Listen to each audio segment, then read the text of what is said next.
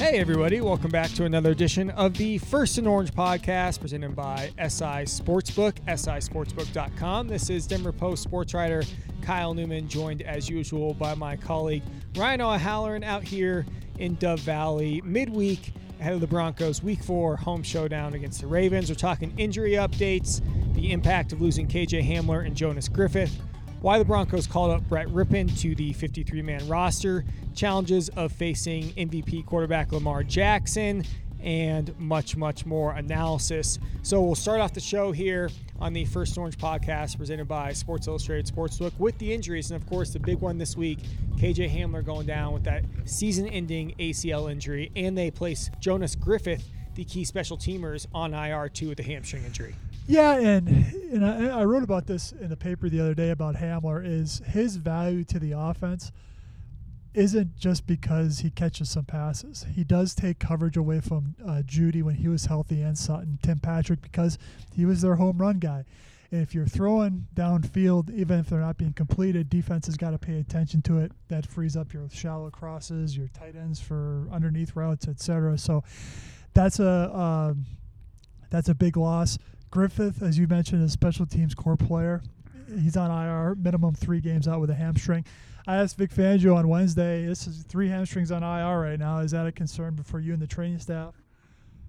He didn't really answer the question, which to me means it is. So the other injury news is they're running out of guards.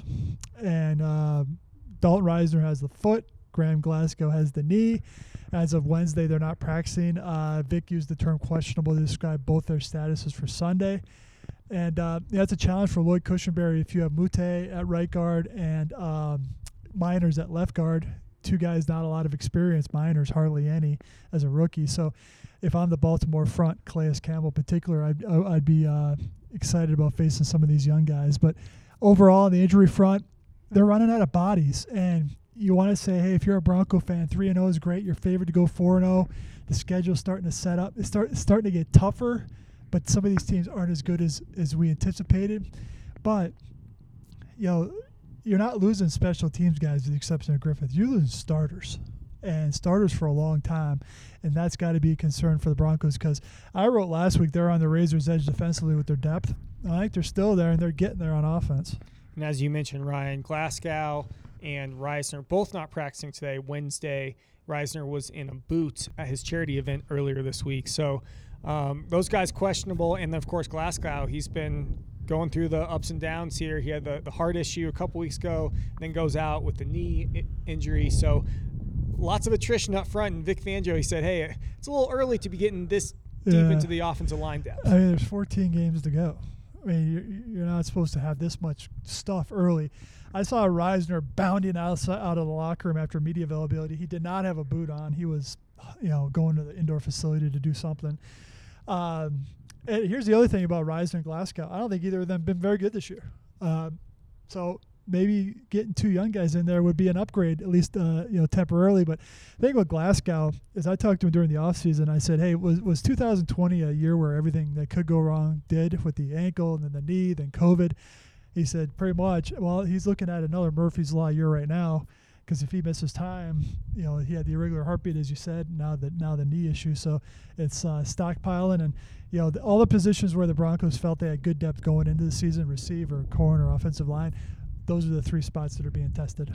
Again, folks, this is the First and Orange podcast presented by Sports Illustrated Sportsbook, sisportsbook.com. And let's take a listen in to a word from our sponsor. Nothing else in the world can hold a candle to sports. It's why true fans actually cry when their team loses a close one, and why we channel the memory of a goldfish to believe again before the next game. Teams can be beaten, but true fans are invincible. At Sports Illustrated Sportsbook, we get that, all of it, because we love sports too. We also happen to have the knowledge that comes from working alongside more athletes and coaches than any other sportsbook on the planet. We understand the game, not just the spread. So we made the sportsbook only Sports Illustrated could deliver. Sports Illustrated Sportsbook, the sportsbook by sports people.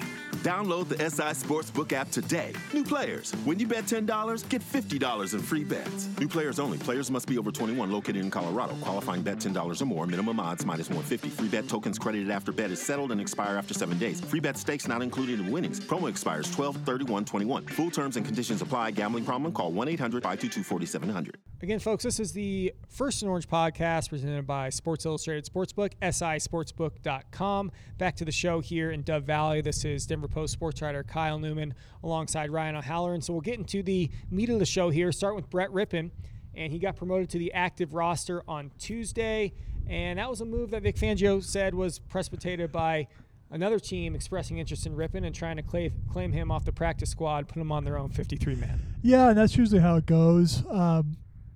Had Rypien joined another team's practice squad, he would have been guaranteed 3 game checks. But, this is a week-to-week thing. I mean, a couple of people were saying, does that mean a Drew Lock trade is imminent? No, 1,000 times no. But they like Brett. They wanted to hang on to him. They practice squad protected him the first 3 weeks of the season. So I don't think they can do this long-term and have a roster spot for a third quarterback. But, they feel like they can maybe get through this week and maybe push him back to the practice squad after the Baltimore game. And then they signed David Moore off Las Vegas' practice squad. He's a receiver with experience. I think he's going to be active on Sunday because you need to get some guys with some, notches on their belt, so to speak, who can run routes. And very productive for Seattle last year. But, he signed a deal with Carolina, guaranteed him $1.25 million. He got cut in camp.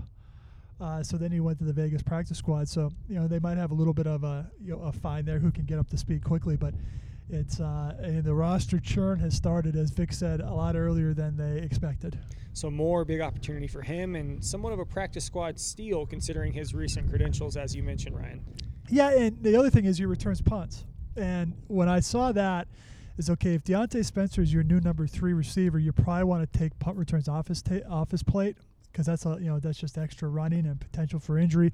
Kendall Hinton, I think when Moore gets up to speed, could be this week, he'll be the 4, Hinton will be the 5, just because of Kendall's inexperienced playing receiver. But they're going to be, I think Tuesday, they put 2 guys apiece on IR the last 3 Tuesdays, and they got to start bucking this trend because pretty soon it's going to be infecting the win-loss record. First and Orange podcast presented by Sports Illustrated Sportsbook, sisportsbook.com. Go check him out. Great new player in the sports gambling space. And, of course, the Broncos 3-0, but the 3 opponents they've played a combined 0-9. So cupcake September schedule. They checked it off the list. Now the real schedule starts with Lamar Jackson and the Ravens this Sunday at Empower Field. And, Ryan, after the Ravens suffered that overtime loss to the Raiders on Monday Night Football Week 1, they've bounced back with 2 maybe I'll say impressive victory for the first one against the Chiefs, and then a squeaker against the Lions last week. Justin Tucker's 66-yard field goal NFL record at the buzzer to give them the win. So they got the momentum coming in. They got Lamar Jackson, and they got a very traditionally stout run defense, even though Derek Wolfe probably won't be playing. Yeah, Calais Campbell, the Denver South alum, anchors that run defense. But you mentioned the Kansas City game. I think the Chiefs gave that one away. And then the Lions game, they needed a record-setting field goal to escape that with a win. So, they were hit by injuries at corner and running back before the season even started in practice. So the Ravens have had to scramble. But, when you got the quarterback, he just adds such a dimension. He's 4th in the league in rushing yards. He's a quarterback. And the thing about Lamar, where he's very smart, is he's slippery enough and smart enough where he avoids the big hit. He'll run out of bounds. He'll slide, even on keepers. So, very aware player. This is the first time the Broncos are facing him. He was a rookie back in 18, week 3, when old friend Joe Flacco started for the Ravens. So, when you're defending Lamar Jackson, I think you got to mix up your coverages. To me, it's a zone call, so everybody can have eyes on him, even as you're covering your man. Because if you're playing man on the outside, Kyle Fuller and Pat Surtain have your back to Lamar Jackson. If he starts to scramble, that's going to be free yards. So I think it's a big game for Justin Simmons and Kareem Jackson at safety, and I think it's a big game for Justin Strnad and Alexander Johnson, inside linebacker, to account for Jackson. Where I think the Broncos can have an advantage is the Ravens haven't really blocked anybody pass protection-wise. Left tackle Ronnie Stanley's out.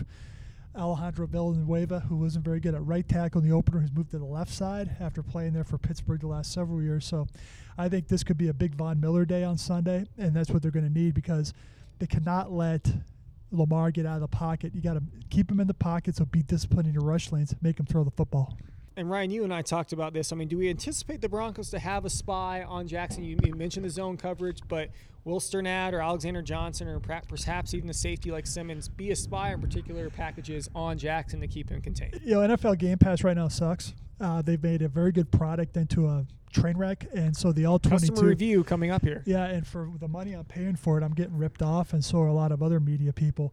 Digressing, what that means is the all-22 is not really available as much as before. There you could see the spy. On the TV copy, you really can't. Raider game, Jonathan Abram, the safety, was sort of kind of following him around, but on one of those plays, it looked like Abram was flat-footed, so to me, it was almost looked like he was playing zone. So to me, I don't like the spy because to me it means you're basically playing with 10 men. So I think you play zone and just have everybody aware that when he leaves the pocket, don't leave your man. That frees up some other guys to go chase him down. Again, this is the First and Orange podcast presented by Sports Illustrated Sportsbook, sisportsbook.com. Sports Illustrated has been bringing fans deeper into the sports since 1954. That's over 65 years of sports insights and knowledge, and 6 years before there was pro football here in Denver. While other sports books know gaming, SI Sportsbook knows the game. It's betting built with a combination of actual sports knowledge and true sports passion. It's a sports book for real sports fans because it's made by real sports fans. And it's a perfect time to get your bet in on the game right now at sisportsbook.com. And with that, we're going to go into our gambling segment here. Couple lines to discuss. Naturally, starting with the Broncos, -1 against the Ravens. Very, very slightest of favorites at home. Yeah, I mean, to me, it's like an even on the money line with a 1 point. It's, I think it's opened up at 1.5 the other day. I mean, I'm gonna pick the Broncos to win, so I'm gonna pick them to cover because they can't win in a tie. I guess they could win in a push, but I got them winning like by 3 or 4 points. So I do have them, but it shows you the respect the Ravens have. Basically, Vegas thinks the Ravens are 2 points better than the Broncos.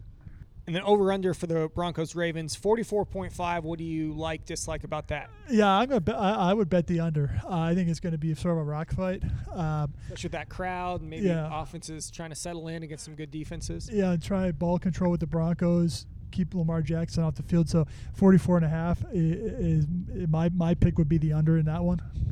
Looking around the league here, some other lines from SI Sportsbook, sisportsbook.com. Kansas City, touchdown favorite at the Eagles. I like the over on that one. Yeah, I think Kansas City's going to cover. I think Kansas City's going to cover 7. They're coming off 2 straight losses. It's a must. It's not a must win, but it's a very important win they get.